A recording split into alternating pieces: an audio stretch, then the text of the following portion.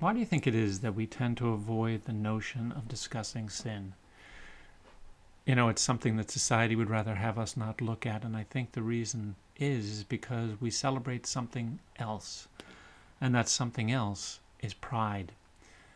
We as a society desperately want everybody to be proud of themselves and everything that they do and every choice that they make.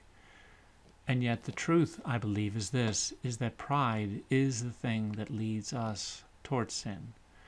Because pride is about turning our eyes not toward God, but turning them toward ourselves.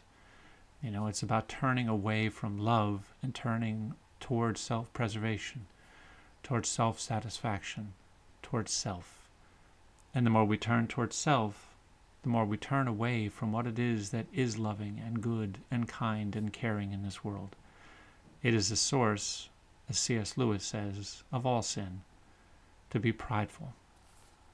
Be well.